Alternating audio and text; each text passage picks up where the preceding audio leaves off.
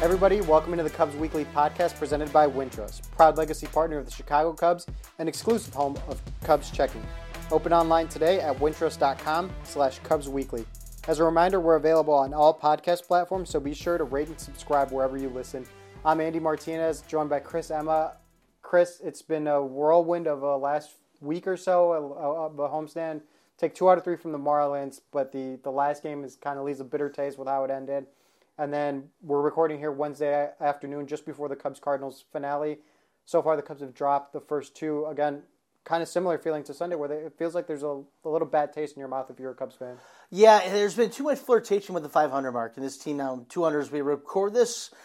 I think they're going to win. I don't know if it's good to go first minute and put out predictions of a game that's going to be happening, but I'm going to do it anyways because I like the way Justin Steele's been pitching. But my point is, this team's really been up and down so far, and we've seen a lot of good from this squad. We've seen a lot of frustrations, and it keeps coming back to the idea of they need to get better with runners in scoring position.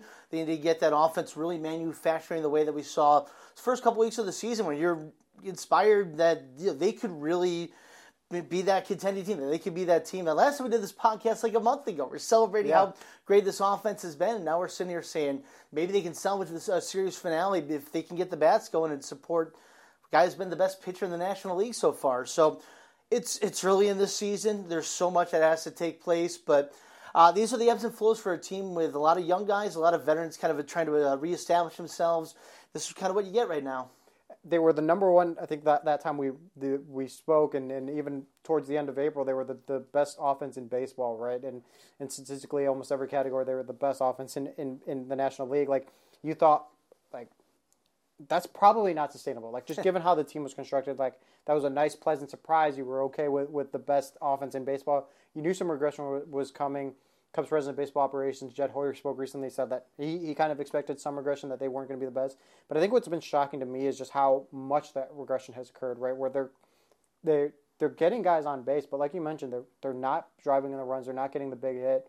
And Jed Hoyer had a good quote where he said, there's been a lot of times where a 3-run homer or a 3-run double comes in and that game is blown out instead of losing by 1 or 2 runs. And it puts a lot of stress on the pitching staff and on the bullpen, which truthfully, I don't think the bullpen or the pitching staff's been fantastic throughout this year, and even given the injury to Jameson Taillon and things like that, I think the bullpen actually hasn't been that bad. I think it's really, everything's blown up with a bullpen when you give up 1 run because you're losing by 1 run, right? So like if a guy gives up 1 run in the 7th inning, that feels a lot bigger. Whereas like if your offense is scoring and putting up runs and you're up 3 or 4 runs, you give up a run, it's not necessarily the end of the world. Yeah, we saw Tuesday night games. Javier Assad was excellent in relief, coming after Jameson Taillon, who's still in that pitch count. He was only able to go through 3 innings, and Assad was excellent. And then he goes to the 9th and gives up that leadoff homer, and it puts a blunder on what's an excellent appearance for a guy who's really kind of establishing himself as that multi-inning reliever and somebody they're really counting on. And it's a disappointing mark on what's an outstanding day for the most part for him. But that was the only way they could go in that because the bullpen was taxed. They went 14 innings on Sunday and then several innings more on Monday of work. And you've got a lot of young guys who are kind of trying to figure out their roles and their routine with this. And this is just the life of it. And then on the counter side of it with the offense, I mean, we talked about it, but like it's just there's no rhyme or rhythm to the lack of clutch hitting. You just kind of hope it turns around. A lot of that goes with the pitching staff as well, just kind of hoping that you keep going at this the right way. You're able to reverse your fortunes and go deeper in ball games, and you get the run support, and you're able to approach these games with winning baseball. Yeah, and that's the thing to me. Like the loss Tuesday night against the Cardinals, Javier Assad, yes, like he was going into 6th inning of relief work, which is crazy, insane to say that sentence out loud. But it was also like kind of a reflection, as you mentioned. Boxberger and Fulmer, David Ross, 2 most leveraged guys, had been pitched back-to-back days prior to that, so they were probably down. Adbert Alzolay had pitched back-to-back days recently, and one of those was in that 14-inning game where he pitched, I believe it was 3 innings, maybe 2 innings, and like he was likely down. Keegan Thompson had pitched 3 innings on Saturday. Like they've not been quiet about how they want to, give him full time rest when he's used in multi-innings like that. So like that was a lot of guys that they were already down that you were hoping that Javier Assad could give you that 9th and you could walk it off. So it's a really tough reflection, but it also goes back to the point where one run is it's tough right now. It's the killing stab for the Cubs right now when they give up a run in the bullpen, and it's not fair to the bullpen guys like Javier Assad. But that's just the state of the offense, and I think there is some randomness. Like there, that's not to say like even tonight. Again, we're recording before the Cubs Cardinals series finale. Like the Cubs could score a lot of runs, and that could kind of spark the offense to get going.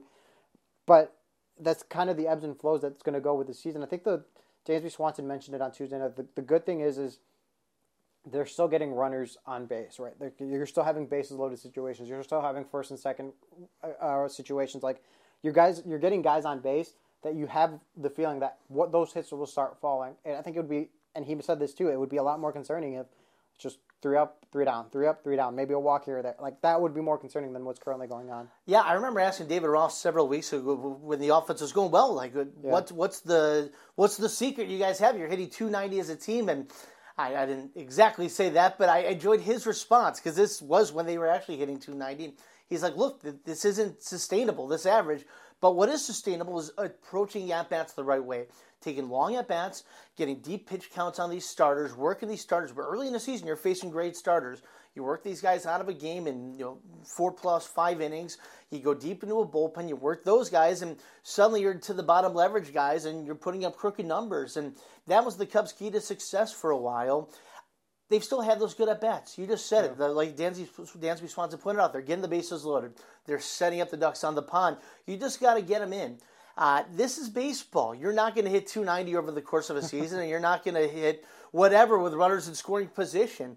You got to stay true to yourself, stay true to your approaches, which is what David Ross said, the common denominator. You got to keep drawing deep at-bats, deep plate appearances, getting these pitchers and these bullpens in trouble.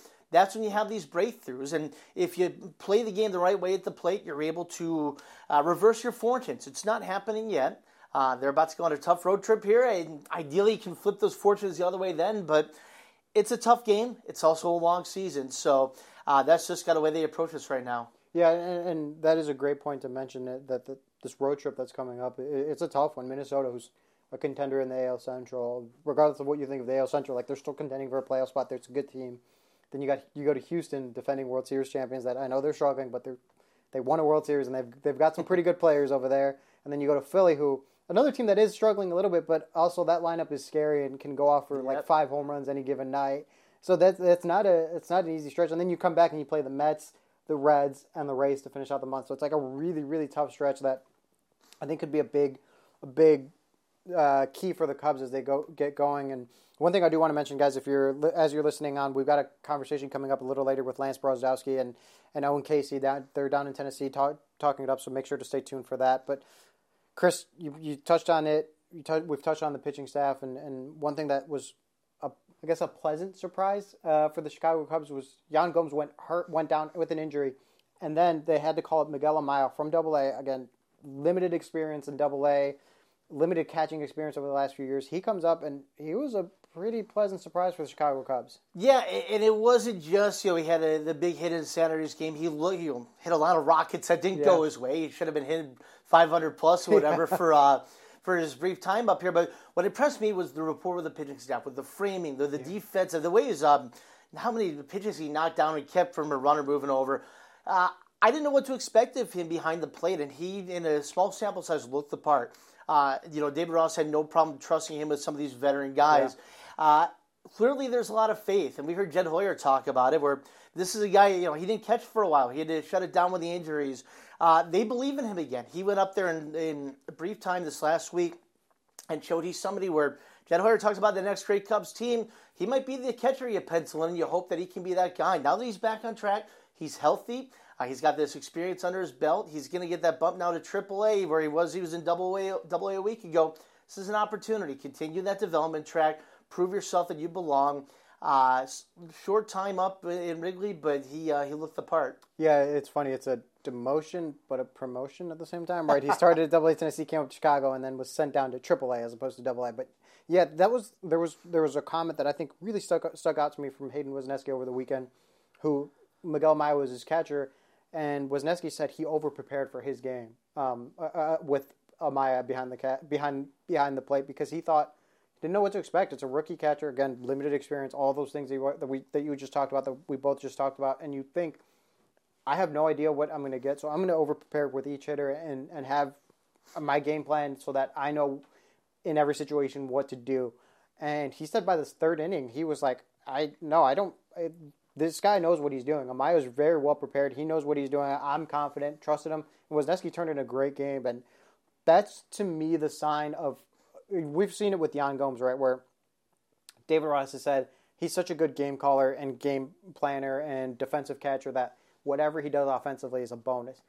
If you're starting to see those signs from Miguel Amaya already, and he's got a pretty good bat, like we saw, like he never looked really outmatched in the big leagues in his small sample. That's a pretty good recipe for a future catcher, like you said. Yeah, and how many guys we talked to who made their major league debut talk about seeing that upper deck and the bright lights and how different it is? Imagine that now, where you're being trusted for a guy to catch for like a Marcus Stroman or Jameson Taillon, and you're not worried about yourself. You got to worry about his pitch selection and what's going to work for him, and catering as the caddy there behind the plate. It speaks to his maturity. It speaks to having the right head on his shoulders, that he was able to get there when he's making his debut, after, not to mention everything he's been through, and he did so well helping these guys out. Yeah, and that was really incredible to me, and something that, it's got to give Cubs fans, got to give Jed Hoyer in the front office and David Ross in the Cubs a lot of promise that, hey, like this guy is still a factor, and it's a big year for him. It's his last option year. Like there's a lot of logistics with him. It's a good thing. But he isn't the only guy that we've seen come up to the major league level over the last week or so. That since we recorded our last podcast, Matt Mervis, obviously probably the most hyped prospect this season, had a torrid stretch last year, and we talked about it a little bit that when he was called up, Tim Stebbins and I on a previous episode of the Cubs Weekly podcast. You're excited to see what he can do, and so far, he's put together some good at bats. He's playing every single day. What have your initial reactions of Matt Mervis been? I like his plate approach. There's a maturity there that you can appreciate. You can see just to the naked eye the way that he's working these accounts, and he's fouling off pitches, and he's right on top of so many of these. And he's not gotten the results he's wanted, but he's approached it with the right process. And that, to me, speaks to a guy who's had the right training and the right coaching down in the minor league system. And he's going to really start hitting. At some point, he's going to be hitting in bunches. He's going to get those homers, perhaps, in bunches. I think it's going to be coming for him sooner rather than later, because maybe, I don't know, you start pressing a little bit when it doesn't go your way if you're at this point for long enough. I don't think he's doing that. I don't see him pressing at all. I see him still kind of attacking things the right way. Look, we talked about this team needs that power threat, right? I mean, Patrick Wisdom's your big power threat right now, and there's not a lot of other guys who are hitting a lot of home runs and putting the ball in the alley. He can be that guy. Dave Ross has hit him down to the lineup early for his first week up with the Cubs. I think in time he's going to keep scooting up and up, because he does all the other things the right way too. He's not a guy who's going to strike out a ton. He's going to draw his walks. I think there's a lot of traits within what he can bring, translate from AAA to the majors, that's really going to stick with David Ross, and it's going to boost this whole lineup. And to me, the thing that's been very impressive, and I wrote about it on MarqueeSportsNetwork.com, is his relationship with Eric Hosmer. And to me, that's always like an interesting conversation, right? When you've got a veteran guy and you've got the young guy coming up, like what's that relationship like? And you always hear the veteran always say like, oh, I'm here to help the guy. And like sometimes when it's genuine, and sometimes when it's not genuine. But with Eric Hosmer, it was very genuine. And he mentioned like when he first got to Cubs camp in Arizona at spring training kicked off, he went up to Matt Mervis and introduced himself and said, hey, like whatever you need, I'm here to help you. And before the WBC, Matt Mervis went to go play for Team Israel, as we remember the WBC. Before that, he was talking to him and said, like, hey, like, I'm here to help you. Here's some things we can work on. And then when Matt Mervis got back from the WBC, Eric Hosmer had been watching, and the two conversed on some things they saw. And immediately, one day they were doing drills, and Matt Mervis is doing back picks at first, right? Back picks to catch the ball on a back pick. And Eric Hosmer pulled him aside and said, hey, like, I'm noticing you're doing this. You want to keep your head behind the glove so that you can see the ball longer, so that you can stay with it and make the catch. And that was something that Matt Mervis really appreciated, because as he told me, he said, this is a guy who's won a lot of hardware, has won a lot of gold gloves. Like, whatever he tells me, I'm going to be open ears. And that was something that he mentioned, that like Eric Hosmer has been so welcoming and so opening to him that's what's been so important for him, that he doesn't have to feel like, oh, it's this veteran who's trying to come for my job or try to take playing time away from me. Eric Hosmer's trying to help him, and for Eric Hosmer, the crux of it all is he knows that it can help the Cubs win, and what he wants at this stage of his career is just to be on a winner, and that's why he's taken this role and run with it. Yeah, and Eric Hosmer was in Matt Mervis' shoes back when he came up with the Royals. Yeah. Like, he was that young guy who was coming up with a veteran-laden group that took him alongside and helped him through it. And he said that's part of why he's so open to this role. He's a genuinely good guy. We should say that, too. It's not like he's just doing this for whatever. Right. Like, he genuinely wants to help. But he also wants to give back. He understands that he's been in that place, too. And he's been a part of a team that's won a World Series in Kansas City. Like, he's got that pedigree to him. You really appreciate those kind of guys, to have those kind of players around, those veterans who are willing to, just like you said, a little thing like that. And by the way, how many of those back picks did Mervis have to save a run or save a inning from putting up a crooked number? He had one in that extra inning game where if he doesn't, I mean, obviously the Cubs went on to lose that, but I think it was like the 12th or 13th inning where he had one of those back picks. Yep. And same with Saturday in that run. game against the Marlins. Yeah, that exactly. ninth inning where Madrigal bounces that one, and great pick by Mervis. That's, again, you like that on the defensive side from Mervis, but with Hosmer in particular, as we talk about this, like, there's such a value of having those kind of guys within the clubhouse who can help. And there's so many young players. We've mentioned a bunch of them already. It matters. It makes such a big difference for a young group that's trying to find the right tracks towards success. And I think they can do it in time. I do believe in where this team is going, even despite a rocky road here as of late. But it's because of the character in the clubhouse that this team can take course. So you're not overly concerned with the Cubs' stretch that they've been on so far lately? No, it's early in the season. There's a long way to go. I got the fact for you here now. It's the last 4 full season National League champions. So 20, 22, 21. So excluding the Dodgers, who 43-17 in 2020. The last 4 teams that have won the National League over the course of 162 were sub 500 at Memorial Day. The last 2 National League champions, so the Phillies in 22 and the Braves in 21, 17-19, where the Cubs are entering Wednesday night's game. My point is, I'm not saying the Cubs are going to go on to win the National League, but my point is, it goes a long way this early in the season. You don't really take that exact course toward being a National League champion in May. It's not like you just get out of the gates like the 2016 Cubs did, where you're just flying kind of the whole way, and you hit that success throughout the course of a season.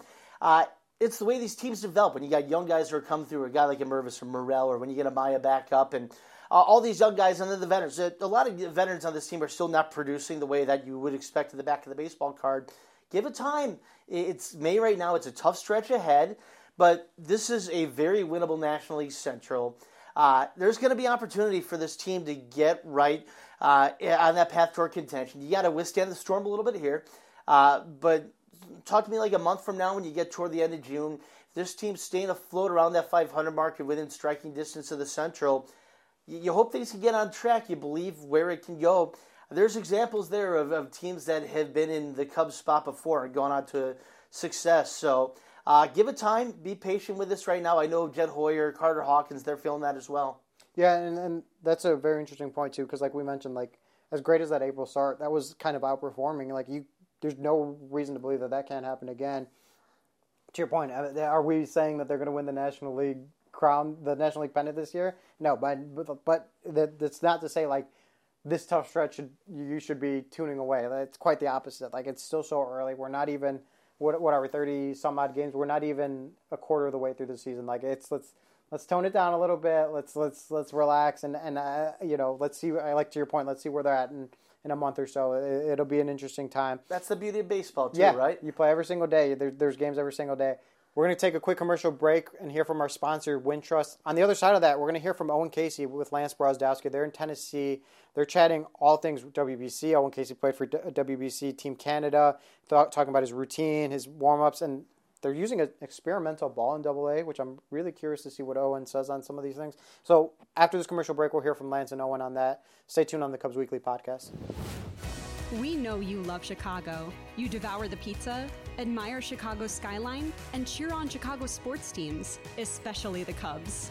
If you wanted to live in a more boring place, you'd live in St. Louis.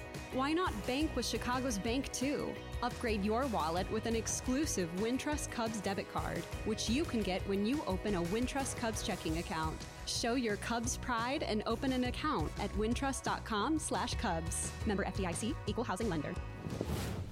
Hey Cubs fans, we're out here in Tennessee and I'm joined by a very familiar face in the Cubs organization on the minor league side. His name is Owen Caissie. Owen, it's great to see you. It's great to be back. We haven't caught up in a really long time, such that we haven't talked to you about the World Baseball Classic where you played for Team Canada. You guys won 2 games, didn't make it out of pool play, but you played against Team USA, Team Mexico, Team Great Britain. I imagine that was an incredible experience for you. First of all, I just want to say thank you for having me. Of course. But yeah, I mean, WBC was honestly, like, for me, my first big league experience. Every game, it was kind of like a big league atmosphere, and just being around players like Freddie Freeman, Tyler O'Neill, Edward Julian, Abraham Toro, Otto Lopez, guys that have been there, and obviously the coaches we had Larry Walker. I mean, that was pretty cool. But all in all, the WBC kind of honestly prepped me for the season, got me in a good mindset. Obviously, I hit okay there. The last couple games went a little iffy, but it was just a great experience. How was it to pick the brain of a guy like Freddie Freeman? I imagine there's some pointers there that maybe he gave you. I mean, one day we were in the cage. I think it was the first or second day of camp, and he was literally just saying, stick to your routine no matter what it is, never deviate from it. And I've really taken that to heart, and I've really kind of focused on my routine this year so far. Can you talk about that routine a little bit? What are some of the key points of it? Is it certain cage work, certain teamwork, field work? What is it? My cage work, mostly, I really get in there, do a top hand, bottom hand, and really just work on low line drives in the cage, because that's what I saw him doing. And honestly, so far, it's really translated, because in my opinion, low line drives kind of really translate into the game, because you're getting flips, kind of like slower speeds. So if you work not down the ball, but kind of through it, it translates to the game to elevated line drives for sure. You got a bat, so can you mime out what this top hand, bottom hand stuff is? Just pretend there's a T there? I mean, I get on soft toss, and I really just try to really hit through the ball to kind of left center field area with my top hand, and same thing for bottom hand. I'll do some point contact stops just for the core activation, and then I'll go through and hit it. But it's really just honestly nice and easy line drives right up the middle with my top hand and bottom hand. Nothing too crazy, just a really good feel and what I want my hands to do. Mm-hmm. You said Freddie Freeman does that too. I haven't seen him do top hand, bottom hand, but he just literally hits 150 line drives at shortstop and doesn't pull the ball, which is the craziest thing I've ever seen. But yeah, that's what he does. Yeah, might be a pretty good hitter at the major league level. Maybe some of the might be a little good. Yeah, maybe a little bit good. Yeah. So you talked about the World Baseball Classic and that helping you in Tennessee. Obviously, you were in South Bend last year. Now you're up at Tennessee. What's the biggest difference between those two levels? Honestly, I just feel the pitchers can really locate more than one pitch. Last year, I feel sometimes you would have a pitcher that could locate 2, but this year I feel guys can locate 2 or 3 kind of always. And everyone's just I'm not saying no one was good at that level, but it just feels the competitions got a little bit better this year. Obviously it raises our play level, but it's just another stepping stone to where I want to go. Mm-hmm. World Baseball Classic, you said the competition there was a little bit stronger. Yeah. That group of pitchers, how did that evolve you as a hitter? It really just got me honed in on what I wanted to swing at and what I wanted to hit. And it was honestly just a really good boost going into the season. I didn't know where I was going to go when I was at WBC, whether it was high A, double A. So I was really just honestly looking forward to getting to ABs and getting really locked in for the season. You talk about what you want to swing. I think that's a really good thing to think about. I like looking at things like out of zone swing and in zone swing and kind of the differential between those. It seems like you're really trying to hone in on the in zone swing, what you can mash and what you can create slug on. Yeah. We were talking a little off camera about at what point in your swing you kind of shut things down if it's a pitch that you're not maybe going to try to swing at. Can you mime out some of just the general body mechanics you go through in a swing versus a take, if that makes sense? I mean, say I'm looking middle for every pitch. I'm not looking a certain pitch. I'm always on fastball timing. But I'll never be oh, I don't want to hit the curveball. But if it's middle, I'm really trying to hit a box, like a ball or a box, just middle of the zone. Yeah. Because that'll essentially try and keep me off of the corners and chase high and low. Obviously, it's a little harder said than done. Sure. But, I'm just really looking for middle. And when I don't see that, I just try to really shut it down. But when I see that, I'm going. It doesn't matter if it's a changeup, curveball, cutter, whatever. If I'm on fastball timing, I can adjust through the ball and hit it. So I'm really just honestly looking just middle. And that's really it, because that just allows me to not expand off anything like that. I mean, I don't really have any cues for shutting it down. I just when I see it, I stop. Yeah. Simple hitter, that makes sense. I got to imagine, so Southern League is experimenting with a slightly different baseball where there's some tack on it. It's created some differentials in how pitches are moving. If you're a guy that's hitting fastball, I got to imagine coming here from South Bend last year has a little bit of a difference in how those pitches are moving. Can you describe, maybe for people who don't really know what's going on, the difference to a hitter with the different ball? I mean, at the start, first 2 weeks, I feel it was kind of an adjustment period. Our hitting coach, Rick Strickland, actually has these balls called a slider ball. Okay. And they move they move a lot. They're I really saw them. It's soft. They're right? like Yeah, light yeah. and they move a lot. They really mimic almost the ball. Like it just like moves more in my opinion, It's which like a helps wiffle us. ball. Yeah. Yeah. It helps us more get ready for it. But honestly, you know, it just took a little bit of adjustment period for everyone, I feel like, and now we're kind of used to it. You know, with the ball, I feel like there is a little bit more ride on it, but it's nothing that we can't hit. It's just an adjustment for you. Do you change up your machine work? I know there are a lot of machines that can throw that high vert. Are you like adjusting that vert up, putting it higher in the zone to adjust? Yeah, honestly, sometimes we'll do top of the zone fastballs, and then they'll sneak a slider ball in there for us to take and everything like that. But honestly, just like really honing in on I guess there's like a floor 1, 2, and 3 fastball, and really trying to hit the floor 2 and 3, because it's pretty hard to hit a guy in the 3rd floor with really good vertical. So we're just really trying to hone in on the bottom 2 floors. Yeah. Bottom 2 floors would be like need a belt, or like yeah. where's that window? Really, just honestly right here, because anything higher is pretty hard to hit unless you like get really on top of it.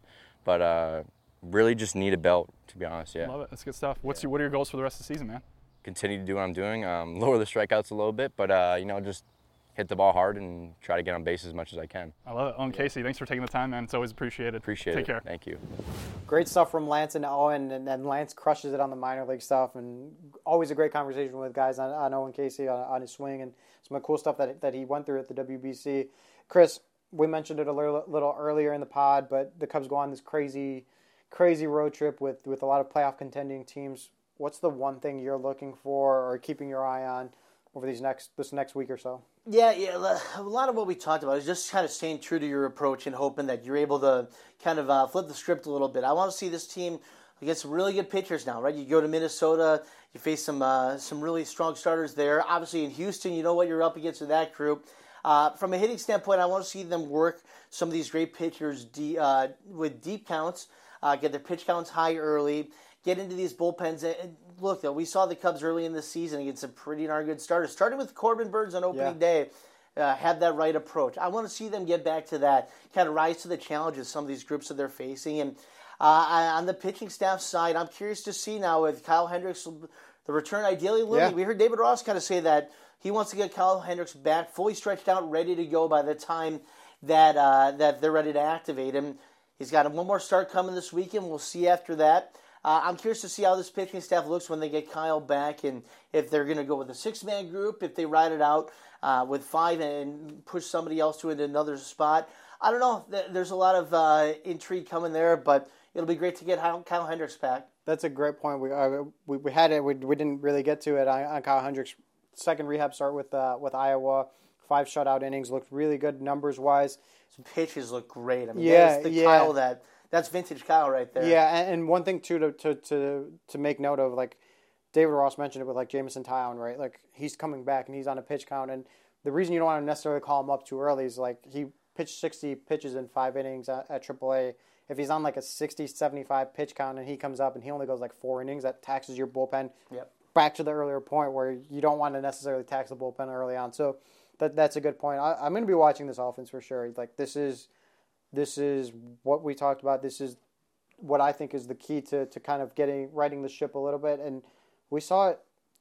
The Mariners, a playoff team last year, a really strong team, took 2 out of 3 from them. The Texas Rangers, a really loaded team, took 2 out of 3 from them. The Dodgers in LA took 2 out of 3 from them. Like they've been playing well against these so-called like big contending teams that like I think it's too early to like hit the panic button going up against like the Astros or the Phillies after that or even the Mets when they come back. Like let's see how they do against them, and the offense will be the key for me because we know what the pitching can do, we know what the defense can do, and if they can do that, that'll be a good recipe for success for the Cubs. Yeah, it might sound silly to say, but I'm not worried about the record right now. I'm not worried about the ebbs and flows that you get in April and May. We talked about it. I mean, there's great teams, championship teams that have had these ebbs and flows too. It's baseball. Yeah. That's just the way it's going to work. I want to see a lot, especially these young guys now. Matt Mervis, first road trip, right? He had a soft landing coming straight from AAA to Chicago, and you get the standing ovations and all that. It's tough now. You got to go to Minnesota. You got to go out to face the defending world champions. You got to go face the defending National League champions after that.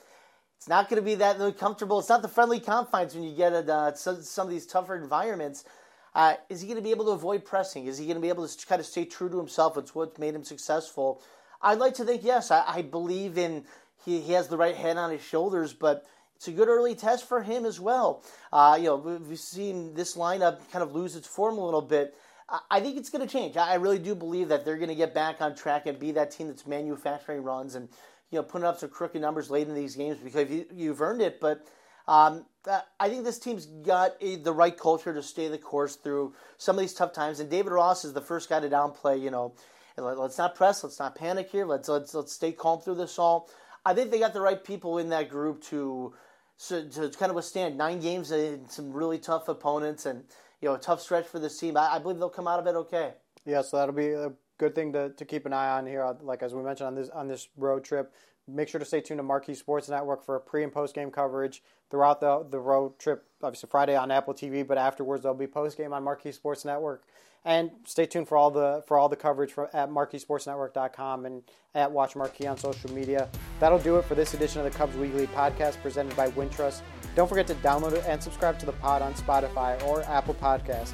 And check us out in video form on the Marquee Sports Network app and on YouTube. For Chris, I'm Andy. Thank you for listening.